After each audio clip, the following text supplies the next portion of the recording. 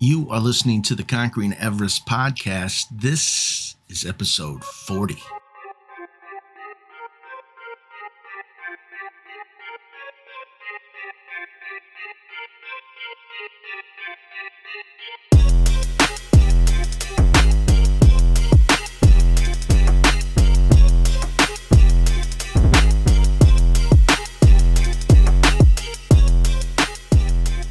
Welcome to the Conquering Everest podcast. My name is Brian Talor. I am the host of this here show, as well as the founder of Everest Life Coaching, where I've made it my mission to help people reclaim their identity, rediscover their purpose, and live life with conviction and courage.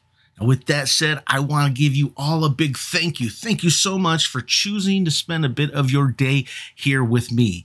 On this episode, I have a conversation with Stephen McElprang, and this is one of the most entertaining conversations that I had. Not only is Stephen a laid-back, chill guy, but what I don't get is, how is he so chill? How is he so in the moment? This guy has died. He has literally flatlined twice in his life due to his struggles with addiction. But you know what? He's not stopping. He keeps going. Oh, and did I mention that he's a dual amputee? His legs have been taken from him, but he has not stopped living life to its fullest. This is Stephen's story. Stephen McElprang, welcome to the Conquering Everest podcast. Hi, Brian. Teller, how are you? I'm good. I'm glad to have you on the show and excited to talk about your adventures. But before we really get started and take a deep dive into your story, why don't we take a moment and I'll just afford you the opportunity to tell our listeners or viewers a little bit about yourself. All right. People, I'm not the normal person you run into every day. Maybe you'd run into me and you'd remember it. If not somebody that you forget. And it might be because I got a little bit of a hitch in my step and I got a really pretty lady with me all the time. Sometimes I'll show a little leg, not all the time though. And I was into athletics, these kids, I wanted to be Bo Jackson. I did tons of sports, baseball, football, wrestling. Injured myself, then I decided I'm going to be a physical therapist. Went to college, was good and stuff, and then, things changed. Yeah, life changed, and then I got knocked down a peg and had to reconsider what I was doing, and so I decided, I might as well climb some mountains. It seems like, if you're going to do it, I used to go too fast, right? So now I get to slow down and see the beauty, and yeah, a lot of changes, and I'm just really enjoying life now, which is strange after all the stuff that's happened, but it's made me appreciate everything I do more, much more. Yeah, that's awesome. As I have come to know your story a little bit, it sounds like life changed for you at about the age of 16, and it started with a back injury. Yeah, that's when things that first happened, and then you ignore it because you're invincible when you're 16. So, you just keep going. Oh, well, I got to play football. We're going to win state. We won state. And then, I decided, because I hated wrestling, though. I was only wrestling because I hated basketball. So I went into wrestling, and that's what I got hurt on. That's where I injured my back, like my sophomore year. Mm-hmm. And then I ignored it. And then finally got diagnosed with 2 herniated discs after senior year of football. Oh, and then so I still got to play baseball though. So I did that, And you have all the weightlifting that goes in between for football and all that stuff too. I imagine, were you able to do that with the back or? Oh, I did it. Yeah, you did. Like you said, whether I should have done any of it or not is besides the point. When I finally went to a surgeon for my back, because I went in there and they did an epidural, but he gets in there and he asked me, so what does it stop you from doing? And I'm like, well, if I want to do something, I still do it. Okay, well, here, let's go with some pills, some prednisone, and then you should be fine. And I'm like, well, that was a real waste of 2 months getting to see that guy who's supposed to be this giant specialist, super doctor is like, here, just take some pills, and they just made me swell up like a lobster and turn red and like. Oh wow. Well, I hate like prednisone dose pack. What I've had, I'm sure other people have had them. That's a steroid. Yeah. And first time I had it, I hated it. It was miserable, and I've had them since then, and I hadn't had the problems. But all I know is I go to that doctor and take that, and nothing gets better. And then I'm like, I ain't going back to you. That was a big waste of time. I'm just gonna take care of it. Budweiser, he's my friend. Well, I'll make Budweiser my friend more. You ended up having 4 surgeries on your back after it was all said and done, or was it more than that? Well, 5 total, because I had a stimulator taken in and out. So one of them was taking it back out because it didn't really do anything. So right. I explained what a spinal cord stimulator is. It's like if people have had a TENS unit where they put the pads on you and electrical stimulation. It was an internal device that I had like a wallet size box that was on the top of my left ass cheek, and then it would run cords into your spine, and then it would shock your spinal cord to basically send different signals down to your brain to try to cover up your sciatic nerve pain. Really, it would just go ahead. No, go ahead. What? I would say really it would just make me do the chicken kick half the time because you move wrong and then it squeezes it in your epidural space. I'm trying not to use too many medical terms, but I used to teach anatomy, so I'll try to make it as simple as I can. But yeah, the epidural space, and then you just start chicken kicking, and like, what are you doing? Like, I gotta turn down the box. Kind of like constantly, getting tased, I guess. I don't know. It was a little bit like that. It was a little bit like that. Not that any of us know what that. No. So it was after high school when you got the surgeries, and after the 4th or 5th surgery, I mean, where were you age-wise? Were you well into your 20s by that point, or still? My first surgery was when I was 20. The second and third, which was the fusion, because they went in through my stomach and gutted me like a fish, and then they kind of drilled holes in through my epidural space because I'm fused from L4 to S1. So between L4 and 5, they drilled holes and then screwed in these all-thread looking cages that would spread you back out. And then they went around my back and cut me open and then put in 2 rods and 6 screws to hold it together while the bone fused together, because they put in luckily I haven't had any problems because the bone growth hormone was a fairly new technology that they put inside those cages, and then it would go out to fuse the bones together instead of taking a bone graft from your hip or something, or using cadaver bone. And some people it'll overgrow and grow out and cause problems, but I haven't had any of those, luckily. But during this time, you had the surgeries, and then you developed a bit of an addiction. Was that more because of the pain, or just what? Like when you started battling your addiction, what brought that on? Was it specific to the back, or just? It was 100% the back. Yeah, that had me 100% why. It was I never even took pain pills. I broke lots of bones growing up too, and I'd get like one football game my junior year, I broke my wrist and got it cast, and I still played in the game, and I came home and I had Vicodin. And I took some Vicodin to go to sleep that night, and that's it. And then they just stay in the cabinet, and my dad would take them for his migraines. And that would be pretty much the day. I'd never use them.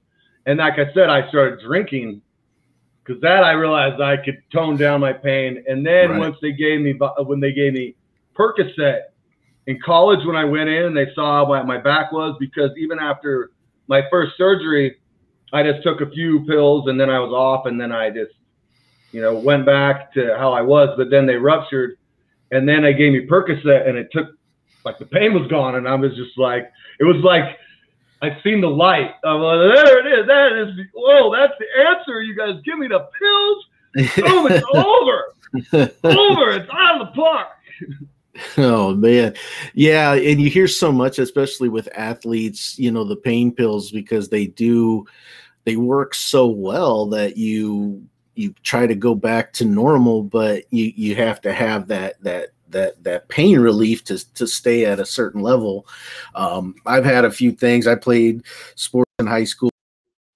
I remember, getting some fights and things like that. And you feel like you could get up and do the things that you normally could do, and that probably in hindsight, causes a little more damage than you'd like. Absolutely. But we were talking a little bit before we went on the air, and we said, kind of like your life story is it's like almost like Mother Nature. Your back's hurt, and then Mother Nature's like, hold my beer, and then you've got the pain pill addiction that creeps in. But Mother Nature wasn't done with you yet, because then the next thing that happened is like, I think of this and I'm like, whoa, and that's your legs. Yeah, well, this is kind of how I see it too, because then when I hooked on the pain pills, I became a giant asshole. Right? So I was not myself, because they completely change your personality and everything about you, because you stop producing natural endorphins and things. So you become this, like, nothing's enjoyable. You're this giant prick. And so I keep going through all this stuff, and I get addicted. And I was in the middle there before the addiction really took hold. I was addicted, but I was still productive. I was going to be a pain doctor. I taught anatomy as an undergraduate at UNR, and then I went over to the community college, and I was running the cadaver lab and set it up to do the MCAT to go be a doctor and be a pain doctor and get everyone strung out on dope, because that's what I thought the answer was. Yeah, that was the answer. And then all this stuff happened. It's just a super long story, and then the pain pills ended up. I was not me, though. I was not me. So, like, Mother Nature is like, we need to get you being back to who you are and chasing life and doing stuff. So we're going to knock you down a peg and let you see the beauty in all life all around, because you're going to have to, or you're just going to be pissed, because you're not going to go fast anymore. So yeah. And you're a dual amputee, right? You lost? Yeah, my left leg above the knee. I came out of a coma, and my left leg was cut off below my knee, and then my right foot was cut in half. So the 1 and 2 metatarsal and all my toes. So, like, the main balance part of my foot, they got rid of that, because I don't like to have anything easy. Yeah. Now, you said coma, and I didn't know there was a coma in there too. So was the amputations a result of, overworking the injured back because you had the pain pills, or did that, what brought upon this coma here? Well, there's so much before it, because I just I'll tell it, like, you could tell us that. Because the pain pill addiction, like, when I was teaching in college, like, I started seeing a pain psychologist. I was in Reno. I started seeing a pain psychologist because I didn't want to be on dope my whole life. I knew that in my mind. I'm like, I don't want to be owned by these pills. I don't want to be dope. I want to get off of it. So I went to this pain psychologist, and we're doing mindfulness visualizations and whatnot, and it turned my brain chemistry on. So then the next morning, when I go to wake up, I was super high as a kite, and I hadn't taken any pills, because the pills that I was on were still in my system, but then my brain came on. And I was super out of it, and I went to work, gave a lab practical, and then so in between, I was so out of it, and I told my coworkers, I'm like, my med's really messing with me today. I didn't take anything. I go to the bathroom, pass out on the can. A cop ends up pulling me off the toilet an hour later, asking me what I do there, and I tell him I'm an instructor. And I was super high. So then I wasn't coming back to work there again, right? And then I lost my health insurance, and then I moved to Utah. And when I moved to Utah, because my doses were so high, I go to one doctor, and he's like, that's too much. Go here. And so the law took notice, even though I hadn't broken the law, because I had overlapped for insurance or prescriptions, threw me in jail. I had to withdraw from everything, sat in jail for 60 days until I got my charges dismissed, which took me after withdraw and then get my brain back and then point out things to my public defender. So then I got everything dismissed, because I didn't have the $10,000 bail to get myself out. So they charged me with two counts of prescription fraud. And so then I come out 60 days later, and then I took the pills, because that's what my brain had been. Oh, I got to have this dope now, because I have my dope sitting there. And then it caused me to overdose, and I drowned in my vomit, and then they found me dead and bloated on top of my legs. But they say 18 to 20 hours later. So you were like deceased. I was like, you see this? I got a scar down my face. It goes up into my hair here, down to my chin. I was laying on my arm, and then like I got this hole in my rib. That's where my right foot was on that, and so then the end of it turned black, and then my other leg I was sitting on, it cramped around the knee, and then it compartment syndrome caused gangrene, and luckily I had a strong heart, and I had enough. Like I had severe pneumonia when I got revived back. That I think my heart went a little bit for long enough that I didn't fully die until they were pretty much close to there. And then they got me into a coma, and then I had a lot of fun in a coma. I did really cool stuff. I can't imagine what, I joke sometimes and say, man, I could sure go for a week-long coma, but I guess it's probably no joking matter when you actually go through it. Then, of course, you don't really know you're there. I don't know. Oh, so, you don't know you're there. It was like it's pretty funny. I write about it in the book, but it was like heaven. It was like, wow. It was traveling the world, and my nurse taking me to orgies, and it was heaven. And then I woke up, and then I was like, Captain Buzzkill, tell me how I should have died and everything. And I'm like, hey man, I was having a good time. Send me back. Yeah. So when you had overdosed, you said it was like 18 to 20 hours. I mean, did you have any sort of idea what was going on, or were you just totally like out, like gone to where you physically, mentally, you didn't know? See, back is breaking up there for a second. Oh, am I back here? Yeah, you're back now. Yeah. I was just saying, when you so you were in the you had overdosed, and that was like an 18-20 hour window before before help got there. Was it in that long? And then that's what they claimed from the necrosis on my body was, I think, how they rated it, because they didn't. There's no one there. So my brother, I was staying at my brother's house when I came back, but they were all down in Salt Lake City, and they live up in Hiram, like Logan, Utah, which is 90 miles, because they just had a daughter, wasn't that old, and she had to have surgery on her eye. And so they were gone. And I just got out of jail then, and is there. And then the pills, because one of them I was on was methadone, which is the worst stuff there is. And that's something they use to get people off of dope, which is the most ridiculous thing, because it's harder to give off than any of them. I mean, the Nazis made it, so it doesn't make any sense to me. But oh man. So, I mean, were you during that time that you were out of it, overdosed, passed away? I don't even know how to explain it. I mean, did you experience? Did you know what was going on? Did you feel anything, or was it just kind of blacked out? Don't know what happened at that time. You know what happened, but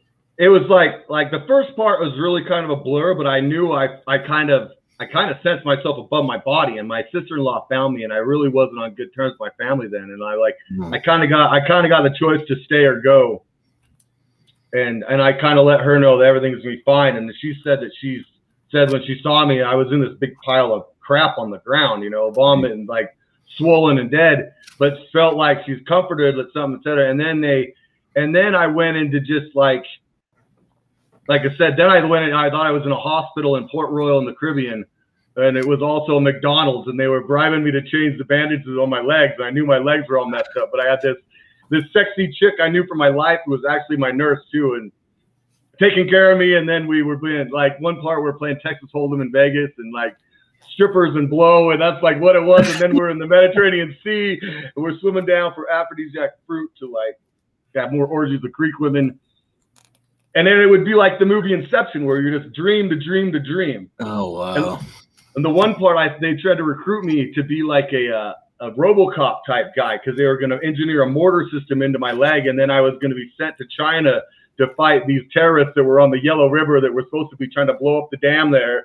And I was like all in for it too, because I thought my niece and nephew were on the other side of the dam in Disney World, China or something. So I'm like, I got to stop it. And then I found out they were all full of crap, and so they got kicked out of the program. so man, that I can't imagine. Your mind's probably going crazy because it's like all the constant dreaming. So I kind of let me recap, make sure I have everything kind of order. So in high school, you injure your back, but because you're young and full of courage and bravery, you play through you fight through the pain, you deal with it, you get out of high school and you're going into college and you're realizing, okay, this isn't good, I need to get some help. And I know this is all paraphrasing. So you go from high school to college, young adulthood, you've got these surgeries happening. They give you pain pills, which then your body needs, or your mind and your body needs to cope. And they're giving you different ones, dangerous ones. And then that results in an overdose, which results in you dying and then coming back. And then when you came back, you had your legs were gone. And so where was your mind at when you woke up and you finally? I think if that happened to me, I would probably go into a deep depression for a while. Did any of that happen to you? I mean, what was your mindset after learning? It's strange because, like I said, me and my family didn't get along a lot. And so what weird thing is, like, when I came out of that, there was this and I'd been messed up a lot of my life, which is weird. I had lots and lots of injuries. So this is all really weird because I come out and then I had all these people around, like my mom was there rubbing my hand and all my family's there and everybody. There was this giant outpouring of love. So in a way, I was like, well, actually, it was weird because I had kind of this wake up because, like I said, I was this really kind of prick for like 6 years when I was strung on all the pills. And I went to a total hermit where I didn't really talk to anybody. Yeah. So then it's like I come back and like realize that I had made an impact on a lot of people sometime in my life because of all the stuff that was coming. So that helped a lot initially. It helped a lot for a while until I got back on until I stayed on pills too long again. Okay. And then that kind of caused problems again because you're not the same person. You're not the person that I am. And then I ended up giving problems. I'm not doing anything, even though, well, I would start acting like I'm doing something because I had to do something because I hadn't got my disability on yet. So I was kind of staying at my folks' place. And then I was driving my dad crazy because I'm like not doing anything, I'm being useless and I'm not useless. Like I can do lots of stuff. So I know it just really is upsetting to him to sit there and see like this kid that's good at crap, just like being a useless junkie. You know what I mean? So then I started like, okay, I'm going to go back to, I was doing everything that wasn't for me. Cause even like going to be a pain doctor before, these were all things that I didn't I want to do because I could do it. And I think I could help people and I could have all the dope I wanted. That's like what my thinking is. And before that, I was going to be a pharmacist because I'm like, oh, it's a good career. But it wasn't because I wanted to do pharmacy. It wasn't because I wanted to enjoy any of it, So that's like, I was going to go and be a prosthetics doctor. I was going to be a prosthetist and which isn't a bad dig. And I would have liked that because I would have been helping people.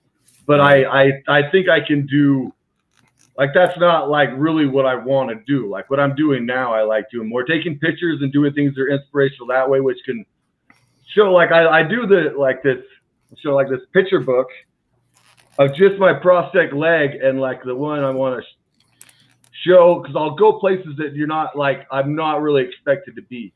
And so I like just putting my leg there because then it can show like this one. I'm on top of White Mountain Peak, which is 14,252 feet. Wow.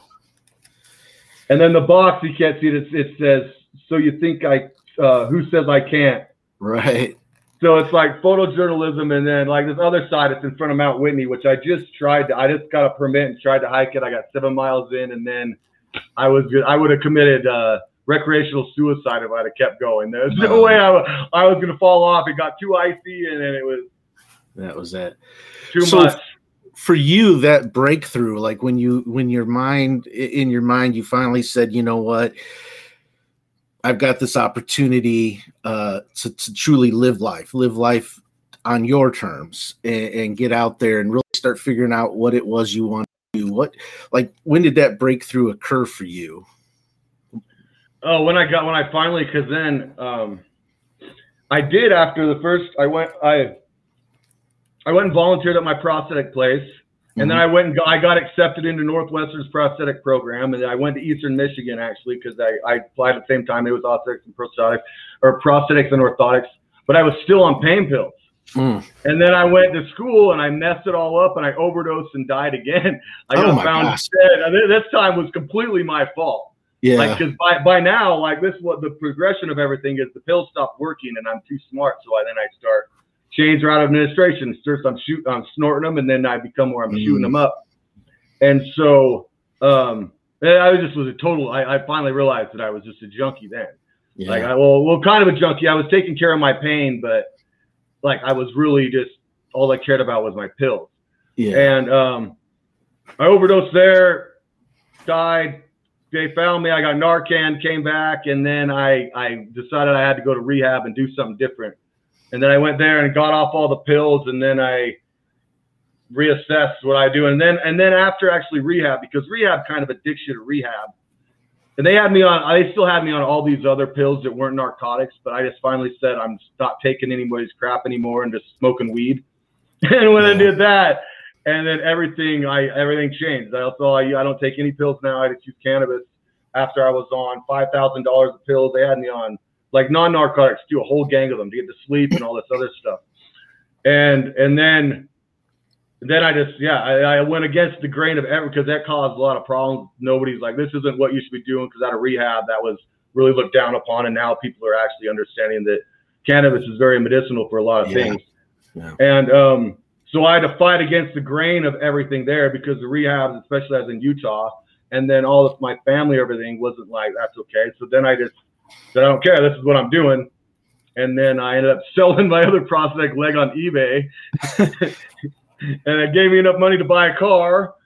And then I drove around, and that's what a lot of my book is about. I drove around giving people rides off of Craigslist. It was like, I fly, you buy. Where do you need to go? I'm here. Where do you want to go? I'll drive you there. And we'd go to national parks. And that's how I just wandered around and went to all kinds of different stuff for a couple of years until I hit a cow. Yeah, I was saying that's what that one's my book is about. Yeah, well, and I do want to talk about your book here, but I just want to make sure this is, man, your story is like it. This podcast is not a competition at all. But if it was, out of all the guests I've interviewed, I think you've got a strong case for first place. So you injured your back. You had 4 surgeries. You've had 19 surgeries or something like that in your life. Yeah. You've overdosed and died twice. I mean, that is a lot of bad luck. I mean, I know it's not luck, but what I love about it is when you finally had that coming, I call it a coming to Jesus moment, but you had that breakthrough where you said, okay, enough is enough. I've got to change something. You just took life head on after that. And that's like, I would probably say, I don't know what the percentage is, but I would say most people that have gone through anything even close to yours, how do they live their life? I mean, I think I'd be a mess, but so you decide I'm going to live life. You start traveling, making things happen. You start going all these cool places. And so the book, let's talk a little bit about your book. You said that it cut out just a little bit, but did you say you'd hit a cow and then that was kind of like the book? Yeah. I drove around because I bought the Pontiac Sunfire, which I called my mobile home. Okay. And so I hit a cow by Natural Bridges National Park, or National Monument, which is by the Four Corners in Utah. Super, super dark. Wow. And that's what I mean. That's what stopped me running around. You didn't die again after that, did you? No, this is crazy though. Well, the cow almost came through and killed me, but the airbag came out at the same time as the cow hit the windshield and bounced it off. Wow. And yeah. But yet you climb these mountains, these hills. It almost sounds like you're in more danger on the ground than like but so let's talk about the book. What the book is just it's kind of a story of your life. And well, it is. I start out with because it's kind of a compilation of short stories of what I did on. I need to. There's so much I left out of it actually, because there's just so much that happened that I couldn't remember. A second book then. Yeah, there's gonna be still hopping. There you go. And it starts out. The first story is like you see here. It's when I hiked Angel's Landing in Zion, which was just hilarious because I hadn't hiked for a while. I got there, and my friend told me I should check it out, and I'm just like, let's do it. And I didn't really have any food, or I had a little bit of milk that morning I drank, and I just found a bottle of water on the way, and I'm just like, I smoked my last bowl, and I'm like, let's do it, let's go there. And then I met all these cool people that like one guy would carry my trekking poles, luckily, because that would have been the last half mile of Angel's Landing. It's like chain link, that's the hard part. And I needed somebody to kind of scout the best route for me. And he'd hiked the Pacific Crest Trail and the Continental Divide Trail. He's like a long, big hiker guy. And he saw me up ahead, and he was with this guy, Shay. And Shay was like, I'm done. I'm scared of heights. And Shane's like, well, man, I hear there's a 9-year-old girl and a one-legged guy doing it. And then he looked up and could see me up there with my poles going, and he's like, oh, I got to do it now. Oh, man. So, yeah. So he caught me, and then, that was like, and then I'll tell, and then I have other stories, and then I wrap back around to how I got, popping, and then kind of reconciliation with my family. Because that's like the best part about like the story, because there's all this problems, but then like I reconcile with my family, which is all great.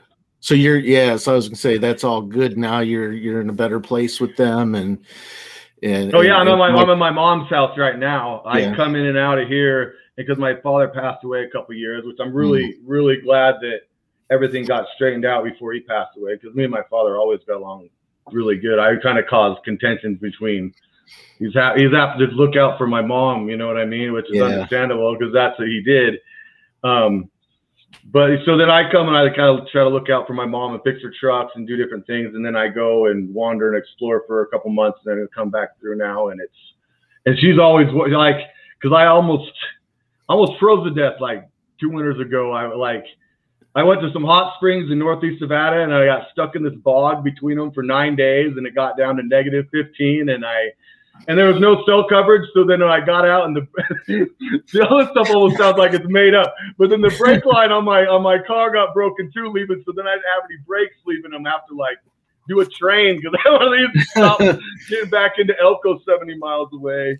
But I hadn't talked to anybody in 8 days, and so now I call her kind of every day when I'm out somewhere, so she knows I'm not dead. Yeah, you definitely have a major purpose in this life. As much as you've been through, and getting stuck in, it's like every aspect of your life's got these twists and turns, and I commend you for just not letting fear, especially fear, get in the way. You're still doing your thing, and like it sounds like somebody, one-legged guys climbing the mountain, and it's like, okay, well, I've got to do it now because I have no excuse. What was on the box? It said, "And you think you can't," right, or something to that. Yeah. So you think you can't? You just saying that was something that makes it so much easier for me, because I have so many people like after that time, and then I notice when I'm on the trail, it gets everybody really excited. So that's like energy flows over to me that gives me more to go, because I heard so many people after that day like, man, I wasn't gonna go past Scout's Lookout, but I heard a one-legged guy was doing it, and then I saw all these people, like this one old guy, I wasn't gonna go past there, but then they all got there, and no, I didn't do it, but I had part of it. That feels good. Yeah. I tell you what, I don't know if you've considered doing a TED Talk, but I think you need to. I think you need to think about that, because you've got one heck of an inspirational story. Just everything that how you cram all that into like a 15-minute TED Talk. I think there's I am a storyteller, and this podcast is all about telling stories. And you really you've got an amazing story that I hope you get a big audience for it, because it's, you know, it's inspiring me just hearing it and just knowing everything that you had to overcome, and, you know, different times in my life when I've had issues, and, you know, and I've kind of fought through it. You know, of course, at the time I'm thinking, you know, oh, this is the worst thing in the world. But then I hear stories like yours, and I'm like, my problems aren't nothing. Like, you know, why am I even complaining? You know, so besides the book, you've got the photojournalism going. Are you publishing that anywhere yet? Or see, I'm trying to learn how to do that. Like, yeah. I just printed them off of some online company. I took my stimulus money and printed a bunch. I sold, you know, I just need to get out and work on that, sell them. Yeah. And I need to learn how to get them. Because I sold 10 to a store north of the Grand Canyon, like at the gift shop. And but I know I need to get it on a wider scale, because they're very, like, I haven't seen anybody who's been like, that sucks. They're like, yeah. My photography is getting better. I'm not an expert, but it's pretty decent, and I'm getting better stuff. And, I'm trying to figure out how to get in contact to do that, because I tried to figure out how to sell it, because I'm finishing my audiobook right now. Yeah. Because I'm narrating the audiobook to the Hop About, and I'm finishing that, and I'm making some corrections when I do it, and I'm adding little stuff, because I make fun of myself some more in there. I'll say I've learned my writing and some stuff. I'm like, man, that's some ego right there. Like, yeah. You know, tone your head down there, buddy. Like, what was the point of that? But yeah, I'm all learning. Anyways. Yeah, and I know we had a little conversation, and you're rebuilding your social media, but definitely, I mean, I'm not a social media expert, so anybody that's listening or watching this, please, you know, reach out. But like Instagram, things like that, I think would be, you know, probably a really great place for you to get a lot of those pictures too, because I think that would give you a nice big following. And it's amazing once you start being vulnerable and throwing everything out there. Speaking from my personal experience, once I got really real and I just let my story go out there, so many doors of opportunity open, and I didn't open them. Other people opened them, coming to me saying, hey, you know, yeah. So you know, your adventures and pictures. I mean, I have a feeling and I know there's another book in you. And like I said, yeah. I think it's, yeah, it's very inspiring. So we're kind of getting to a point where we're going to wrap up here, but I want to make sure that, you know, anybody that's listening to the story and they go like, well, I need to connect with this guy. What is there best ways? Is there an email or anything that you'd like to share with the listeners that would be a good way for them to get a hold of you if they wanted to talk? The email, it's just real, REAL .MacSteve. Okay. MACKSTEVE @outlook.com. All right. We'll make sure we include that in the descriptions. And then I do have Instagram, which I just started because I had about 1,000 followers at just MacSteve. Oh, actually my email, that was my actual Instagram, was real.MacSteve. My email is just realMacSteve. There's no dot in it. Okay. It's just realMacSteve @outlook.com. And then my Instagram now is able to -10 toes, and the two and the 10 are numbers. Okay. So able -- minus and then 10 toes, and then I do have because I used I have a YouTube, which is Gimp Pimp 420, because I used to stand up comedy, but now I generally sit down. Boom. So is it okay? Yeah, we'll make sure. Oh yeah, because I got some stand up on there, and I am getting booked certain places. But if there's anybody who wants me to come speak and do comedy, definitely real MacSteve. And Yeah, and I got your email, so I'll make sure that's all in the description. But I appreciate you coming on. I've been looking forward to this, and I can't wait to put the graphic for this together because you did send me a really cool picture of your woman there at the top of the mountain. Man, it's your story.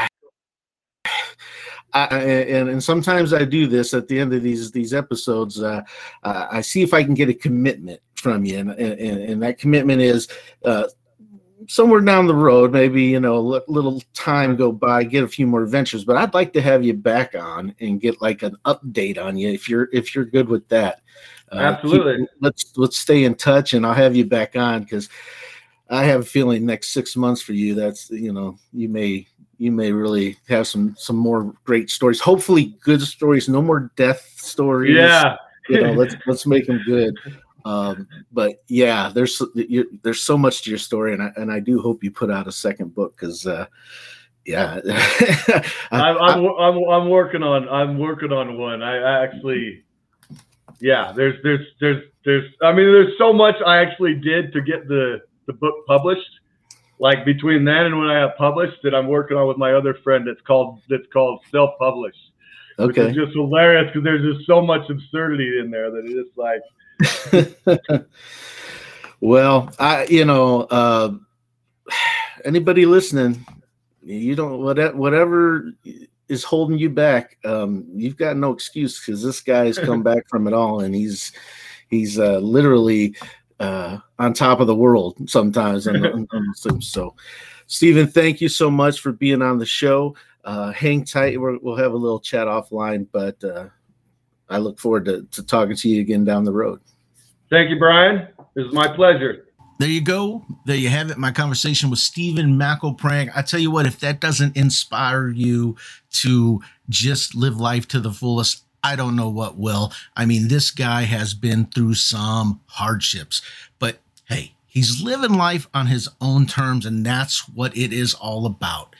Thank you once again for tuning in, listening. Please check out Stephen's links that I've included in the description below. Show him a little love and a little support. Check out his book, available on Amazon.com. And yeah, you know the drill, right? This is the end of the show, and this is where I tell you, what do I tell you? I tell you to aim high, be courageous, go do amazing things.